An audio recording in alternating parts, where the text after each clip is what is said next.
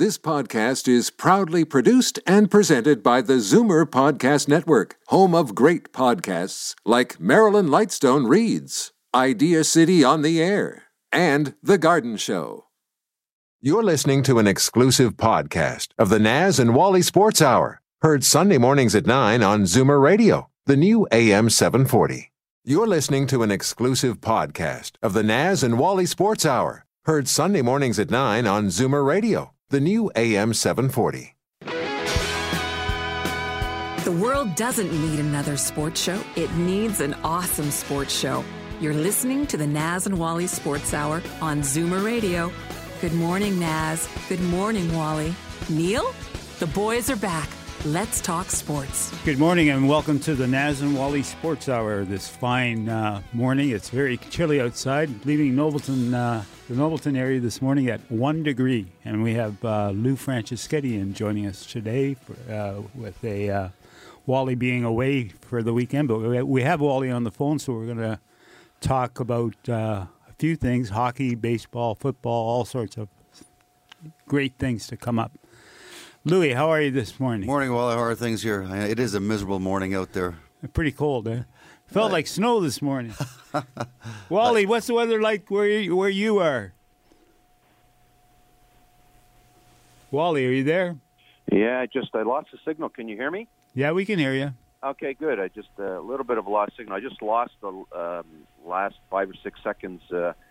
Last I heard was we're going to talk a little bit about hockey, a little bit about baseball, and good morning, Lou. How are you, sir? Mr. Rigerbond, congratulations again. A great effort by and demonstration of the running game by your Fighting Irish. Yeah, thank you very much for the support, Lou. And since we're on the topic of college football, why don't we chat about that for a couple of minutes? I'm starting to get excited. You Alabama guys, you're so used to success all the time that it becomes an afterthought for you guys. But certainly, Fighting Irish fans are excited. Big win yesterday. We've got a Heisman Trophy candidate in Josh Adams, and there is a path to the college football playoff for the Fighting Irish. If they can get back past Wake Forest this Saturday. Wake Forest certainly could play a spoiler role, but then the big game's going to be Miami in a couple of weeks. So all the Fighting Irish fans out there are certainly excited about that. And one thing I do want to get, there was another fantastic college football game yesterday. I don't know if you saw it, Lou or Naz, but Penn State, Ohio State. Penn State, Ohio State. What a game that was. I was disappointed because I wanted to see Penn State continue their run. They were number 2 in the nation, and what an incredible game. That's why people love college football. There's so many great comebacks. Kids, J.T. Barrett, 33 of 38, completed his last 16 passes. Only downside to that game, I will say, Lou, and man, those Ohio State uniforms were plug ugly. Yeah, thank God they're only using those for one game. I don't know who gave them the consultation on those uniforms. I think the ones that Burt Reynolds wore in The Longest Yard were actually better looking than those ones. That's enough of Notre Dame for. Let's talk about Alabama playing LSU next weekend. And you're down to see that one now. Yeah, well, I'll be down there to watch that one. Yep. Yeah. Well, you know what? It's always been tough for me in studio having to go toe to toe with you Alabama guys. So, I've always said, Lou, you got to call a spade. Alabama's program's at a different level than everybody else, and it has been certainly during much of the Saban era down there in Alabama. But you know what? College football is what it is. Upsets always happen, and LSU's a rivalry game for Alabama. So, but it's gonna take a monumental performance and a little bit of a letdown for Alabama to lose at any point in time. Wally, I was told one thing when I was a kid: everybody ties their shoes the same way. So I'm not counting Alabama being number 1 at the end of the year. They're going to go through Georgia. Georgia had a hell of a game yesterday. I know a couple of teams dropped out of the top 4, But there are teams out there that probably scare the bejesus out of Alabama right now, and you're looking at probably Clemson, Ohio State, and even Georgia and Notre Dame right now are probably 4 teams that really, at this stage of the season, that Alabama doesn't want to play. And, I want to throw another one into the mix. Don't count Penn State out yet. They had a letdown in the fourth quarter yesterday in Columbus. It was a game I thought they had in hand against a very good, very, very good Ohio State team in the shoe down in Columbus. So don't count Penn State out yet. It's not over for them. Well, you have to have all the marbles fall in the right place or the stars aligned, because now with Ohio State, I think they've got the advantage by beating Penn State. They're probably going to have to go up against Wisconsin in the SEC or the Big 12 championship game there, and I'm not sure if there's going to be 2 teams representing the Big 12 in the Final Four. So let's keep our fingers crossed. Yeah, you might be right. I mean, there's a lot of teams that still have a roadmap to the Final Four, and right now, I mean, what's the Horned Dogs lost yesterday? Yeah, I think they're done because they still have to go through Oklahoma. Yeah. So there's at least 8, 9, 10 teams that are still in the thick of it. So now November gets interested in college football. We get into the conference finals, conference playdowns, and rivalry matches. So it's college football at this time of year is always. I always look forward to Saturday afternoons watching some great college football games down in the States. Wally, I want to get to the World Series and talk about Houston and playing against the Dodgers. Yep. I want to bring up a suspension that took place, and I want you to comment on it, both of you guys. Gurriel was suspended for 5 games at the beginning of next year with the racial gesture he made towards Darvish from the Dodgers. Lou, I'll let you take a crack at that one first. I think it was an inappropriate gesture by Gurriel. He was probably caught up in the heat of the moment, but I think it was the 5-game suspension at the beginning of next year is justified. You really can't take him out of the game right now because of where they are. You're making the other 24 guys pay the penalty for something really stupid that he did. And we all do stupid things when we're caught up in emotions. You look even at the Doc Peterson home run last night as Musgrove is staring him down, going around the bases. It could be a little bit extravagant. It was a great time of the game, the 9th inning. I want to see if there's any ramifications if Musgrove ever goes up against Peterson again in the next couple of games. I got a little bit of it's one of those things. You know what? I think about it. Then 20 seconds later, I can argue this one both sides of the fence. But I'm gonna argue it this way. This is the way it first came to me. This is my first reaction to it. It's 2017, guys. I mean, I don't know what he was thinking. Obviously, whatever you want to call it, a lapse in judgment, lapse in attention, he's got to know. Every single player in every single professional sports has to know when they leave that dressing room door, every single thing that they do from that moment till the game's over, until they go back in the dressing room, every single thing they do, somebody's going to see it. It's going to be on camera. There's 50,000 iPhones there. Cameras are everywhere. So, you know what? He obviously wasn't thinking it through. But there's in this day and age, that is unacceptable. You know what? And I could say in this day and age, in any day and age, it was unacceptable. But you know what? We've evolved as a society, and we just don't tolerate this anymore. It's just intolerable, and you have to accept consequences for your actions. So, yeah, I personally think that I would have done what I would have done. Okay, I can see the argument. You're penalizing your teammates. You know what? That's just too bad. You know what? Teammates. You know what? You got to accept the consequences of what your teammates do, and that's a lesson learned. would I have given him? I probably, thinking it out loud right now, I'd probably give him a 1-game suspension in the World Series and tack on another 5. Just to ignore it now and say, okay, you know what? It's the World Series. It's different. Whatever. I don't. My gut tells me there should have been some immediate consequence to his action. 1 game, and then tack another 5 games on at the beginning of the next year. I agree. There should have been a game, for sure. And I think that's I think that's going to be the turning point of the series. I don't think Houston's coming back. I think LA's going to win the World Series now. The bottom line on these things is, is it an isolated incident? Yes and no. It doesn't happen every game. It doesn't happen every month. But Major League Baseball has had, 2 or 3 or 4 of these in the last couple of years? You know what? You got to send a message out. You know what? You do it in the World Series, you're going to miss a World Series game. Is it me? Do I see more bat flips going on, and that it's okay now to do it? It looks to me like everybody's bat flipping up there too at the plate.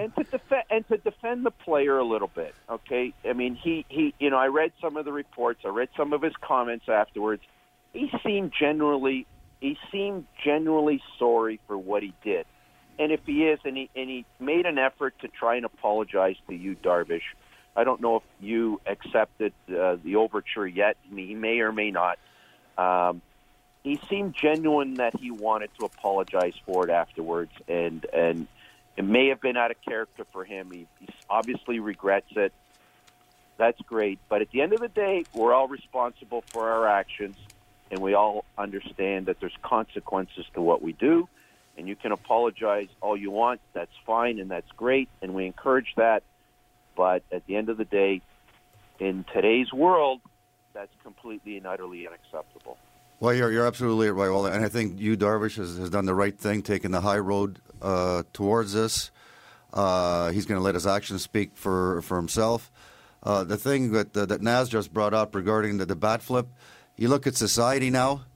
It is, no matter whether it's the first inning, the first pitch, the 9th inning, the last pitch, everybody wants to mock everybody. And I think this series, UL Puig is probably the worst guy about it by sticking his tongue out, dropping his hat, and showing his blue hair, making a valiant effort to grab the ball out in right field and then throwing his glove down and then recovering it. It is what it is. You've got to take it in stride, and it's more or less, it's like one player showing up the other by sticking his tongue out after he hits a home run, or another guy does the bat flip. And I hate to say it, but Jose was the beginning of all of it. The unfortunate thing is Jose flipped the bat towards the Texas Ranger bench instead of flipping it towards his own bench. I guess what we forget in Toronto is, Lou, you played professional sports. There were hot dogs in your day too. It's not just a recent phenomenon. You know that. We did it at an appropriate. We didn't do it after the first goal. I get it, but you guys tended, and in your day, if somebody disrespected either the game or another player, you guys had a way of handling that stuff. That in today's world, unfortunately, how you guys handled it back in those days isn't necessarily encouraged anymore. And I agree to you. I think there's a greater level of disrespect. What we used to call it in our day, hot dogging. Yeah. However you want to call it.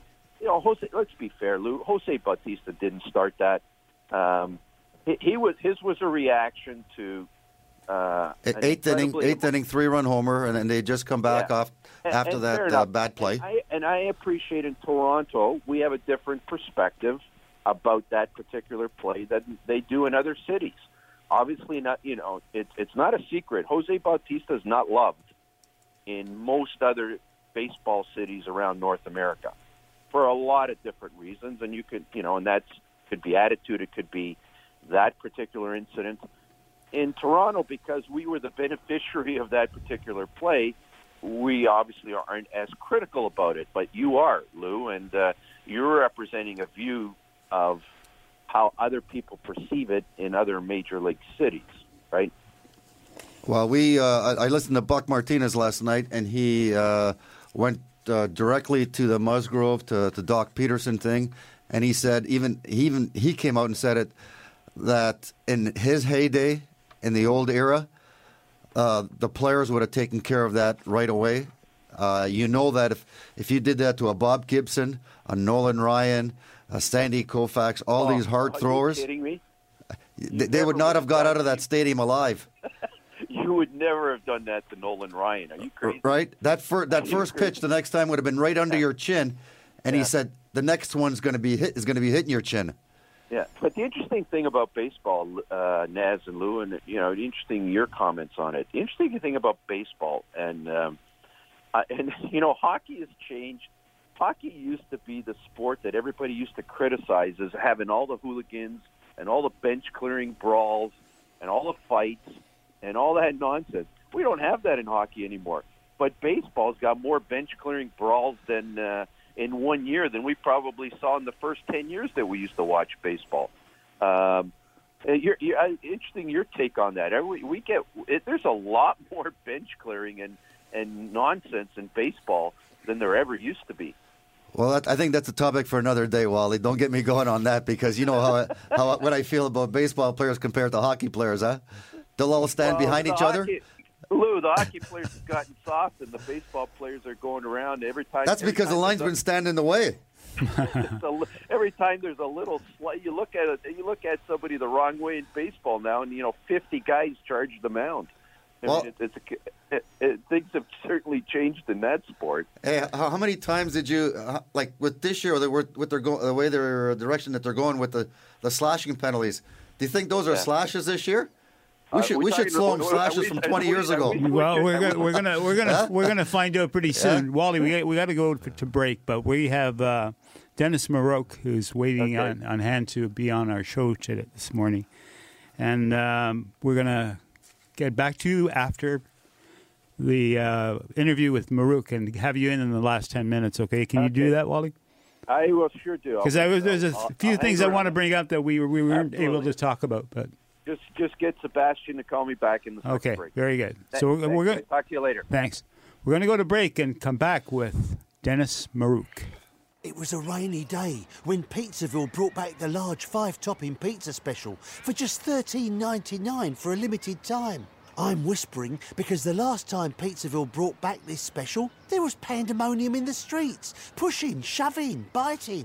So order now and order often, and hopefully you won't have any bite marks when this is over. Call Pizzaville for the large 5-topping pizza special at pound 3636 from your cell phone.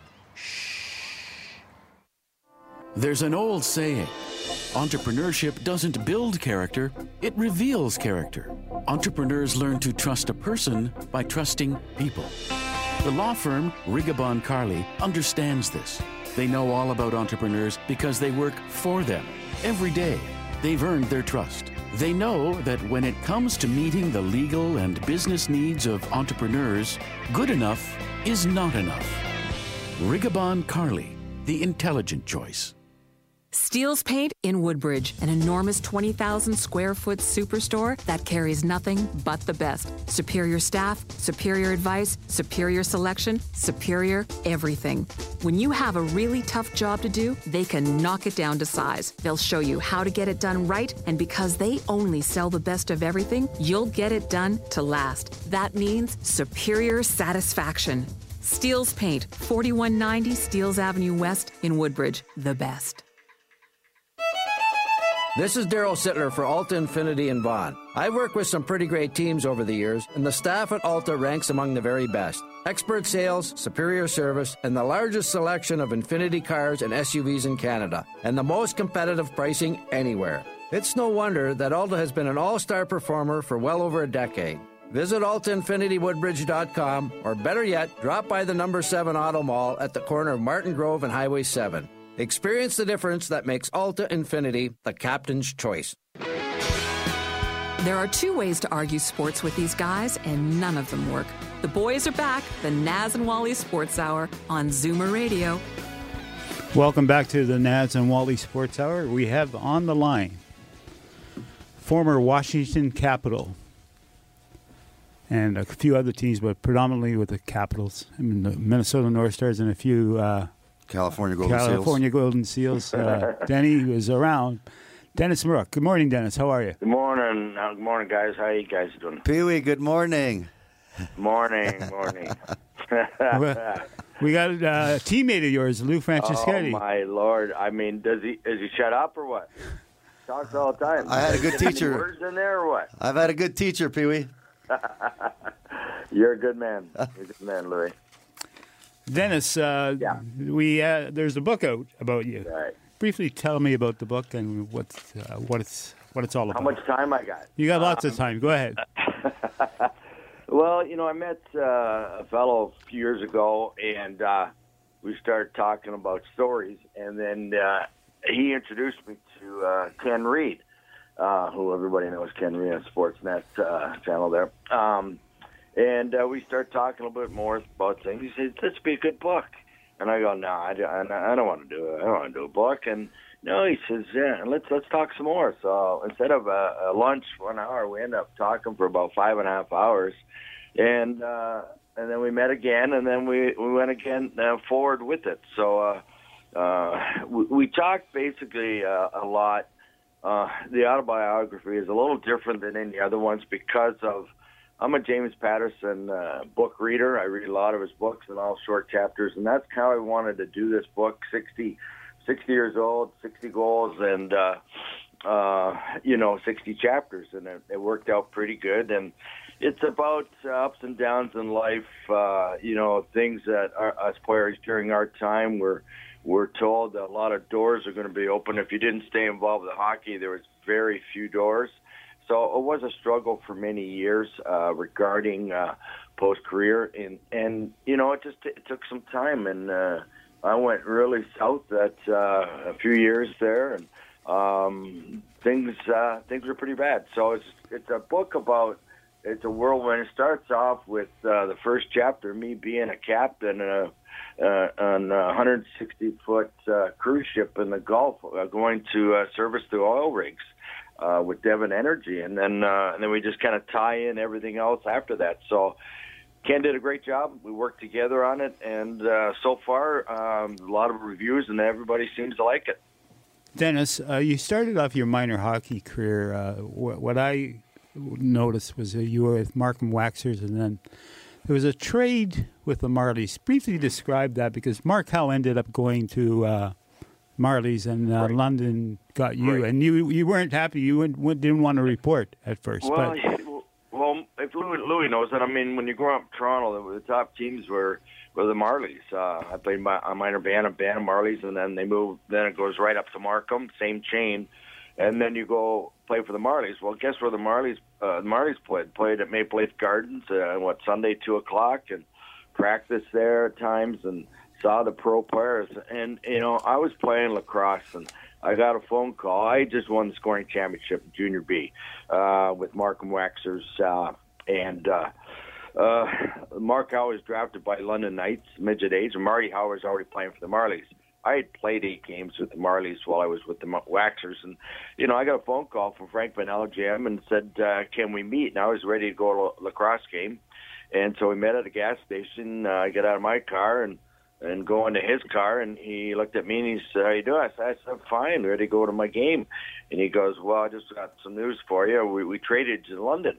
And I said, "What?" And I kind of started crying a little bit, and I said, "Well, I'm not going. I'm staying in Toronto. I'm not leaving my family. I'm not leaving my friends. And you make another trade." Well, nothing really happened, materialized. Bill Long came down, visit Toronto, and all that kind of stuff. So I just leave the door. And 2 weeks before camp, I decided to go. I talked to my older sister, and she said, "Man, go try it. If you like it, stay. If not, you can come right home." And I ended up going, and I liked it. So that was the 3 years. It was a trade. Bill Long, first of all, Frank Vanella offered Bruce Boudreau, and Bill Long said no. He wanted myself and another player. We ended up getting myself, Larry Goodenough, and Steve Langland in the trade, the 3 of them. And we went to London and had some pretty good years. But that's how that whole thing started. And yes, I did not want to go. I did not want to leave Toronto. I think every boy playing youth hockey and getting a chance to play for the Marlies was a big thing. Yeah, Pee-wee, I guess a lot of people don't realize that back then there really wasn't an OHL draft. I think you were a protected player within a 50-mile radius of the city, and that's why the Marlies always had those powerhouses, because they would really take the best players out of the city and put them on their protected list. And I can see why, being a 16-year-old wanting to leave Toronto, nobody wants to leave their home at 16, especially back then, because it was really... you're going into a home, you don't know anybody. You put in a billet, you don't know anybody. You don't know anybody in the city.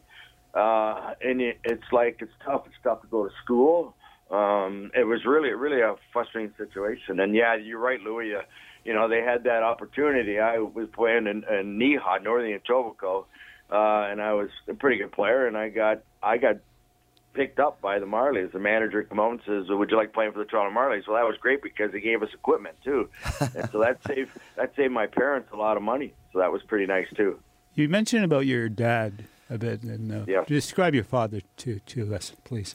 My father was a very quiet man, but very supportive, and right now he's struggling. He's 93 years old.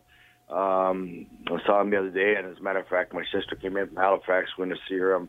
They'll get together, the family, on Monday. But, he's on a downhill slope. But he's had a wonderful year. He's, my mom was the one that talked a lot, but my dad was a supportive one. He'd always be there, drive myself to the game. They always came when I played in London.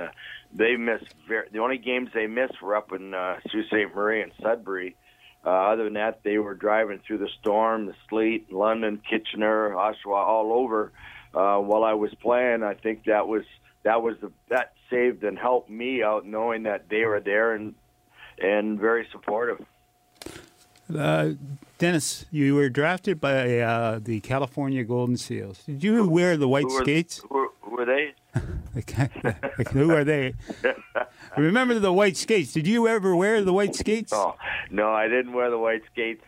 Thank God. No, they were terrible, and the yellow and green too.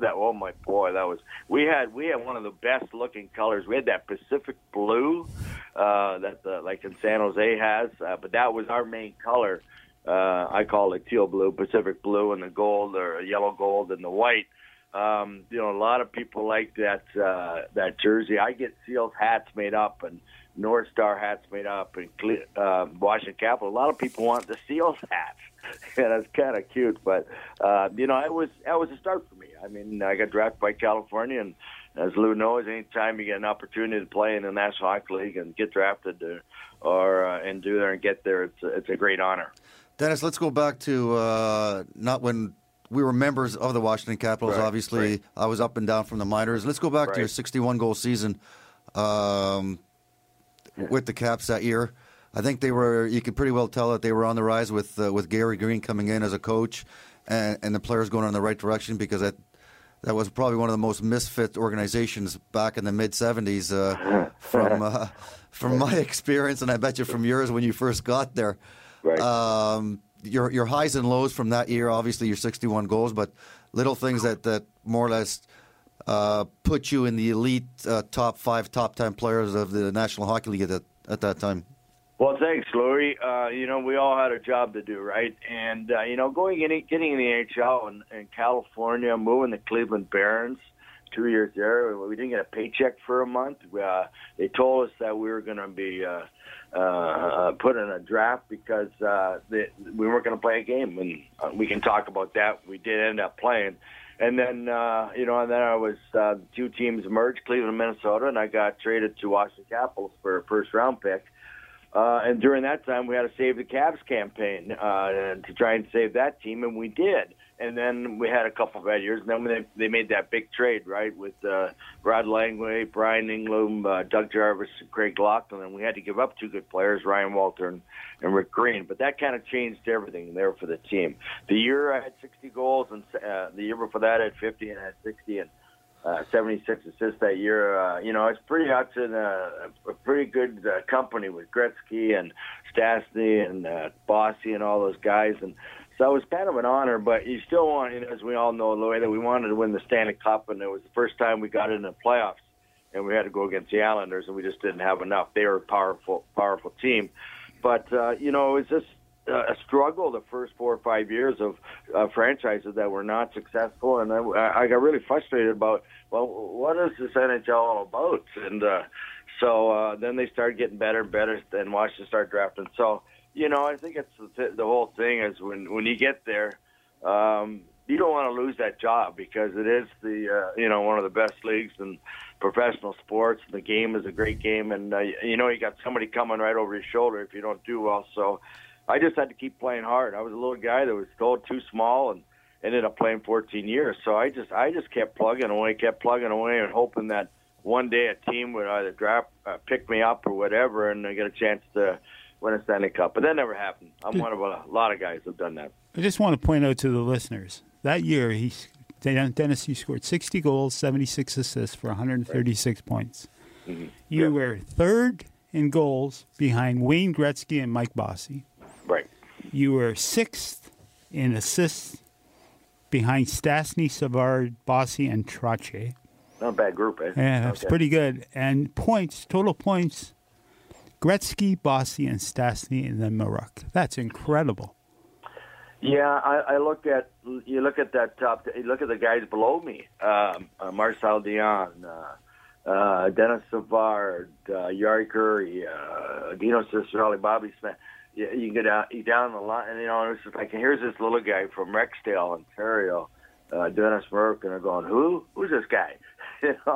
So yeah, Gretzky had a great year. I mean, he had 92 goals, and I think that year I had great line mates. We had a good line on Louis will know that, but I played with Ryan Walter and Chris Valentine, and Brian Murray kept us together all year, even though we had some games we didn't produce or whatever. And we worked together on a power play. Usually you have a unit in the power play. It's a couple guys mixed up on lines. We stayed together, and it really, really gelled. When you look at the top lines in the league, they don't move around. They stay together, and they're successful. And that's what happened with us in Washington. So, I have to compliment those guys because you can't do it alone. Yeah, people don't realize that we had also Mike Gardner on that team that year, and I don't think you were line mates. No. And from mentioning the two names there, Ryan Walter and Chris Valentine, Ryan Walter was just a heart and soul type player, and Chris Valentine, I think. Most of the players nowadays can probably skate faster backwards than Chris can forward. So right. But Chris had a set of hands. He has just come from the Quebec League and scored 150 points. He was on the half board, and he was just unbelievable in the offensive end. It's just unfortunate that back then, he couldn't put the other parts of the games to stick around. Right. But we did have a good nucleus there of players to build off of.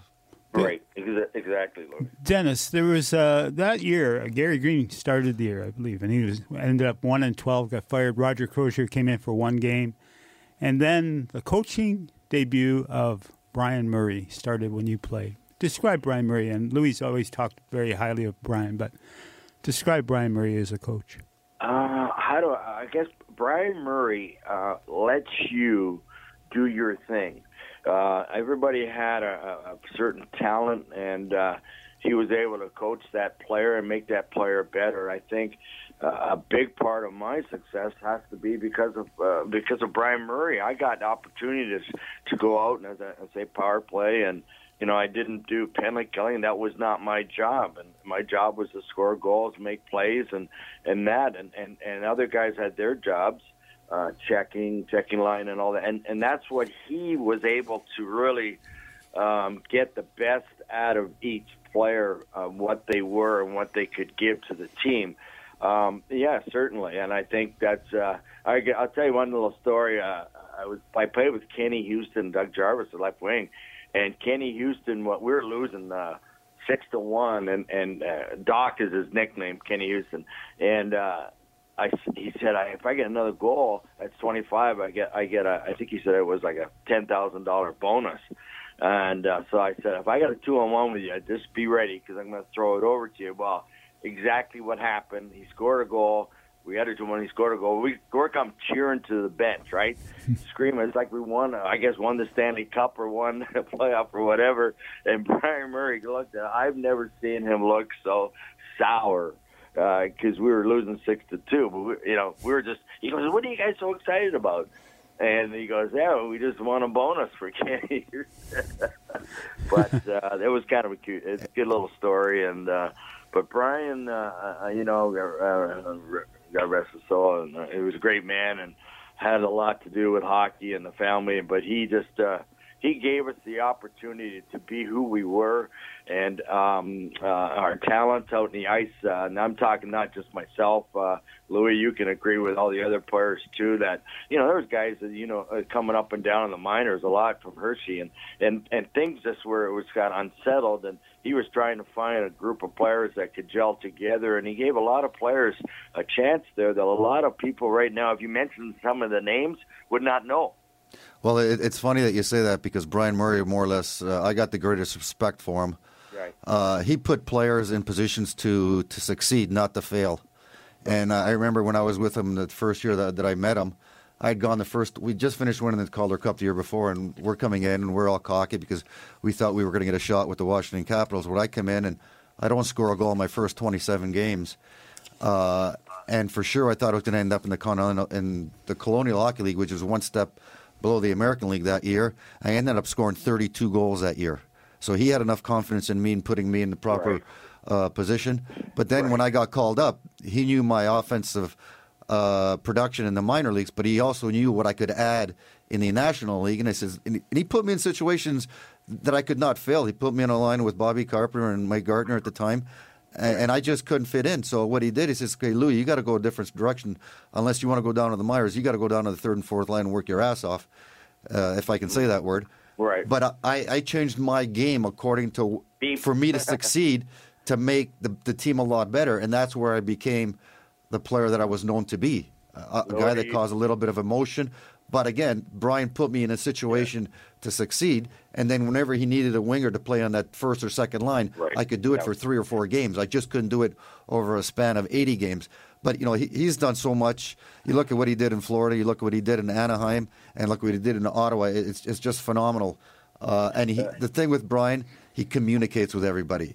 Well, yeah, Louis, you're exactly right. But I think that you got to pat yourself on the back for the way a lot of players will accept that and that different role, different situation, and then a lot of players they can't accept that, and then their game just falters, and guess where they end up? They go back down in the minors, or they go like they were traded or let go. So, Louis, pat yourself on the back because you did a wonderful job there in Washington and the NHL. So, you weren't a goal scorer, but you were a strong checker, and you played the role that you had to play, and you learned it quickly because otherwise you wouldn't have stayed.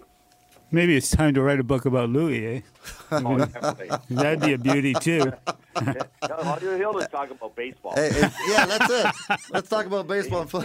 I can't beat him on that. He knows everything about baseball. He's a Yankee fan. Oh, wow. Well, I'm a Blue Jay fan, but I'm also a Yankee fan too. Yeah. Oh, yeah. So. The title of the book is The Unforgettable Story of Hockey's Forgotten 60-Goal Man, Dennis Maruk. Yes. Where can we get this book? You can get this book at Amazon.ca and Amazon.com in the States. It's in all the stores and in chapters. It's pretty much all over. I know it's in Winnipeg. I did an interview the other day. They've got the stores there. So it's a great read, great message. My personal things are in there, but as I said earlier, a lot of people enjoy the book, and it's a message about post-career. I mean, players, and you got to respect who loves you, and you got to respect yourself, and you got to realize that, there's kids and people out there that are struggling in their life, and and when you're having a bad day, just think of them, and then you move on. Forget about it and move on and pick the pieces up in yourself. But the message is just to, take care of yourself, respect who loves you, and respect yourself. Dennis, on the lighter side of things here, you had probably the greatest Fu Manchu restaurant in all of sports and all of history. How did that come about, and how come you let it grow as bad as you did? How come I let my Fu Manchu grow? Yeah. Well, it's in the story. It's in the book. And it's a baseball player, and I was watching TV, and there's this pitcher, a relief pitcher, Kansas City Royals, Al Habrowski. Yeah. Remember him, the Mad Hungarian? Yeah, the taunt on the mound. Yeah. That pitcher mound and stomping, going crazy, and I go, and then I see he's got the Fu Manchu. I go, that's me. I gotta keep that, and that's how it's in the book, and that's how I did, and that's just. People say I look tough and gruff, and I know, Louis, you can attest to that. That I didn't back down from anybody. I hit and did all that stuff because I was beaten up. I was abused. I wasn't a fighter. I had a few guys behind my back helping me out, like Mr. Willie Platt and a few other guys. But I've had my fights and stuff like that. But my job was to produce. But you still had to hit. Our game during that time was survival. And Louis will agree with that, and especially for me. But today it's more wide open. Yeah, we had to take care of ourselves back then. Plus, you weren't known as an angel either. That's why they call you Little Rat. Thanks, Louis. No, I wasn't. No way. And I learned that. I had all those great points and great, most valuable player award and with London Knights with the OHL and all that. But I met after the Dave Hutchinson's first year, and we had a golf tournament in London, and he sat down, and I just asked him, "What's it like in the NHL?" And he says, "It's just tough, and it's real hard. You got to play hard." And I said, "Well, I'm going." He says, "You can score goals, you can make plays, you can do all that, but you got to be a prick out there." Yeah. And I go, "Okay." Excuse my expression, but that's exactly what he said. And I did that. I went to camp. I was hitting guys on my own team, and the coaches are going, well, who's this Maruk kid, And, he's hitting, and that's what I had to do. And I continued doing that through my whole career, and it gave me respect. It gave me room to create things. And then one day I'm facing off against Mr. Wayne Gretzky, and he looked at me and he goes, "You don't need to do that hitting or fighting just because you're a playmaker, you can score. You don't need to hit." And I looked at him and I said, "Well, you going to start fighting now?" Yeah, Wayne Gretzky fight. I changed my game, and he certainly wasn't going to change his game. So that got me there. That helped me, and that's what it was. So thanks for the nice compliments too, Louis. Dennis, thanks very much for the interview. It was a great time, and hopefully you had a great time with us. And Ken Reed's a real professional. I know Ken. And he's quite the guy. Yeah. You got the right guy writing the book, that's for sure. Yeah, this book wouldn't have been come out like it was if it wasn't for Ken Reed. We worked together, but we kind of finalized everything and went at each other's heads, but. There's no way this book would have been written the way it was with the way he did it. Thanks, Dennis, and have a good day, okay? Okay, Louis, you too. Pee-wee, take care of yourself. Say hi to everybody for me. Bye-bye. That was Dennis Maruk, the unforgotten 60-goal man. Really unforgotten. People don't realize he was quite a goal scorer. He was a great offensive player. He played, back then, you didn't have to play all ends of the ice, but around the net, and the game was. It was a survival game, especially as small as he was and as big as some of the defensemen were. It's not like nowadays where you're not allowed to hit anybody. You had a two-hander coming across your back, and he got in and out of trouble, and he stood there and took the crap that he had to score all the goal. Like he wasn't a goal 60 goals. You'd think that most of the goals were scored on the perimeter, not with Dennis. He had the ones off his rear end, but he stuck his nose in there, and I think that's what a lot of players respected about him around the whole league. I wonder how many guys how many goals he'd score in today's hockey. He'd be up there like with Kucherov, I think, something like that. You're absolutely right. Especially with the way the game has gone, and you expand the blue lines. He was just a great offensive player. We're going to go to the break, and we'll be back after the commercial break. It was a rainy day when Pizzaville realised that people may not know how many different kinds of ponzos Pizzaville makes. You can go Italian if you like a sausage. You can go Hawaiian if you like ham and pineapple. And you can go Canadian if you like bacon, beer and hockey. We can build a ponzo that speaks your language, no matter where you are from. Call Pizzaville at 736 3636 or visit pizzaville.ca. At Titanium Logistics, we believe that choosing the right shipping company comes down to two issues: price and cost. Most prices are competitive, will likely save you money too, but the cost of choosing the wrong company to service your cross-border freight to and from the U.S. and Mexico can be extraordinary. If it's not where it should be, when it should be, that bargain price, worthless. Titanium Logistics. On time, on budget. Call 905-266-3014. Ask for Blair Downey. At 20,000 square feet, Steele's Paint in Woodbridge is Canada's largest independent paint store. Big deal, right? Big deal? Yes. The best brands, the best staff, the best advice, the best of everything. From color matching to brand selection, whether you're a pro or a DIYer, we'll look after you from the minute you walk in to the minute you walk in a second time as a completely satisfied customer. Big store, big deal, bigger satisfaction. Simple. Steele's Paint, 4190 Steeles Avenue West in Woodbridge. This is Daryl Sittler for Alta Infinity in Vaughan. I've worked with some pretty great teams over the years, and the staff at Alta ranks among the very best. Expert sales, superior service, and the largest selection of Infinity cars and SUVs in Canada, and the most competitive pricing anywhere. It's no wonder that Alta has been an all-star performer for well over a decade. Visit altainfinitywoodbridge.com, or better yet, drop by the number 7 Auto Mall at the corner of Martin Grove and Highway 7. Experience the difference that makes Alta Infinity the captain's choice. The Naz and Wally Sports Hour is a paid program. Opinions expressed on the show are those of Naz and Wally and their guests. From face-offs to playoffs, field goals to own goals, you're listening to the Naz and Wally Sports Hour on Zoomer Radio. Welcome back to the Naz and Wally Sports Hour, and we have Wally back on the air. Wally, did you hear any of the Maruk interview?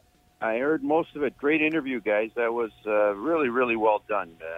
Dennis Maruk, Naz, you remember you and I spent a lot of time in Junior A rinks in the mid-'70s in our younger days, and some of the rinks he talked about, Oshawa, London, Kitchener, Maple Leaf Gardens in those days, the Hamilton Barn.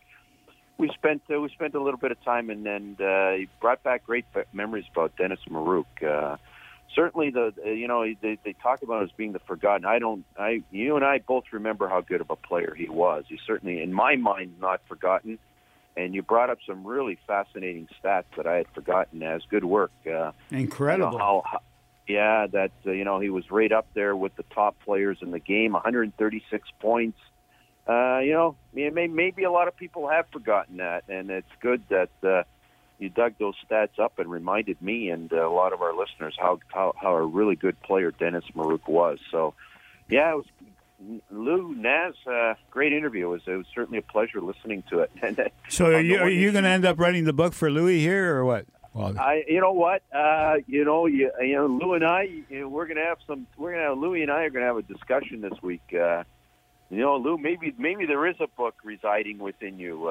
So we're gonna chat about that. Maybe we will do the Lou Franceschetti story. Okay. Might actually, all kidding aside, might actually be pretty interesting. Yeah, it probably would be. And on the other topic, Al Hrabosky. Talk about a name from the past. Yep. You know what? We got to do a show on the best mustaches in professional sports, and Al Hrabosky, the Mad Hungarian. I mean, I hadn't heard that name in years. And Dennis Maruk had a great one. Lanny McDonald. So, Rolly Fingers.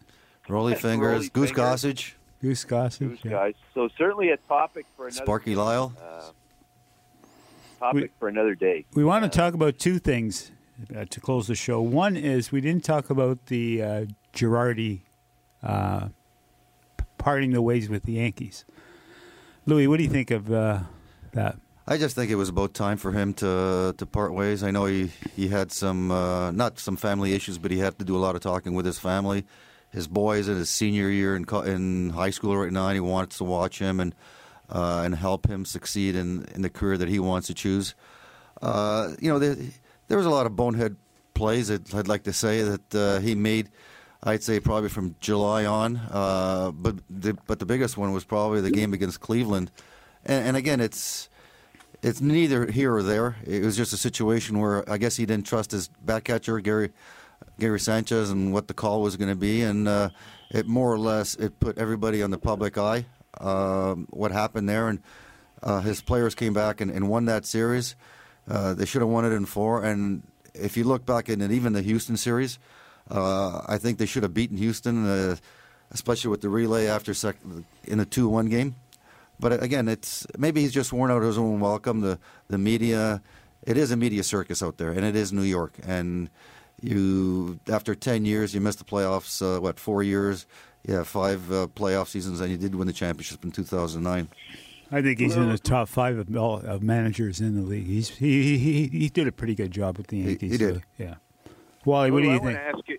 Yeah, Louis, you're closer to the Yankees than obviously Naz and I are. You follow them. It smacks to me that. First of all, I thought that I have a different take on it than you do, Lou. I thought the Yankees overachieved. They did at the end, and they came within 1 game of making the World Series. And if you had push that theory forward at the beginning of the year or in May or June, and if somebody would have suggested that the Yankees would have almost made the World Series, I think you wouldn't have got very far with that argument. So to me, it smacks that the Girardi decision was made a long time ago. It was that they made that decision earlier on in the year, and because it doesn't make sense to me that you make that decision based on how the Yankees performed in the last 2-3 months of the season. You know, it probably was, and I think it was probably made once he got into a little bit of an altercation with Gary Sanchez, where he more or less benched him for a couple of games because, from my take, I think Gary is a great offensive catcher and a great offensive player, but he lacks the skill to be a great defensive catcher, and that was Joe Girardi's forte, and he couldn't really buy into it. He had some problem also communicating with the pitchers, and everybody knows it's a young man's game now. And I think Joe is a little bit old school. He's a son of an army general, and he probably ran that clubhouse with an iron fist. But with the youth coming in, and as good as the youth were, I think he had a tough time letting go of being an old school type of team. And now with the new guy coming in, with the analytics and everything, they're just looking for a fresh face and probably a fresh voice. Now, I want to bring up another subject here, the Vegas team. Vegas is 8-1 out of the gate. I want to pose this question to you, and I thought about this. If you were an NHL team currently, would you like to be Vegas in the expansion draft and start your team over again with a salary cap and everything and build your team again? Look at the Buffalo Sabres. Do you think they would rather be an expansion team or the Buffalo Sabres? Louis? It's with the cap world. In the cap world, it's just different times. Obviously, when the Sabres came in, even when the Washington Capitals came in, there wasn't really much to choose and pick. Now you're talking about having 32 teams and exposing so many players and contracts and a salary cap. And let's say this: why don't they take 6 teams out? Make this a 26-team league. Imagine how good that league's going to be. Come on, Lou. Let's get serious, okay? They're not going to take. I know that, but I'm just saying. Imagine if they did that. The reason why I brought this up is I think Vegas is going to make the playoffs. I think they're. You know what, guys? Okay, finish. Hear me out, Wally. They have a cap. It's a cap. It's a cap situation. The cap wasn't there when the expansion of the other teams were there. There's a cap now. Yeah, they're not burdened. They're not bogged down. Exactly. They're not burdened with contracts. They can get all the good young players off of these other teams, one from each team, and start off brand new. I agree. Naz, you make a very good point. It's a very astute point. I agree with you. But let's not get ahead of ourselves. And we got ahead of ourselves a little bit with the Toronto Maple Leafs, okay? Now they've come back a little bit to they've taken a couple of steps backwards. The reality sets in. It's an 82-game schedule. I think we're getting a little carried away with the Las Vegas Knights. They're 8-1. to be quite frank with you, I haven't watched them play yet, so I don't even know what they've got on that team. I know they got Fleury in net, but he's injured now. I've watched them play a few times, and they're pretty quick. Pretty quick team. They're quick, and give George McPhee a lot of credit. He sees the winds are blowing. Are they a playoff team? Man, would that ever be I'd be shocked. I'd be shocked that they. Well, get your shock level up because it's going to happen. Okay. You know what? Well, but your point is, yeah. I think there's a lot of teams in the middle of the pack that if they could clear out their dead wood and start, clear out a lot of, because what happens over time is you carry forward, and it's a very astute point, Naz. I give you credit. You're carrying a lot of dead wood, a lot of dead salaries that are accomplishing nothing. Exactly. The Toronto Maple Leafs are an example of that. Got a signal from the producer. Sebastian is saying, cut. He's going to cut me off here. So. Guys, I know the drill. Okay. Everybody, thanks, Louis, for coming in and joining us this morning. And you have a parting shot. Thanks, Naz and Wally. It was a great pleasure talking to you this morning, and have a great time up in northern Michigan, where I know the golf courses are spectacular at this time of year. Go Bills, go. This podcast is proudly produced and presented by the Zoomer Podcast Network, home of great podcasts like Marilyn Lightstone Reads, Idea City on the Air, and The Garden Show.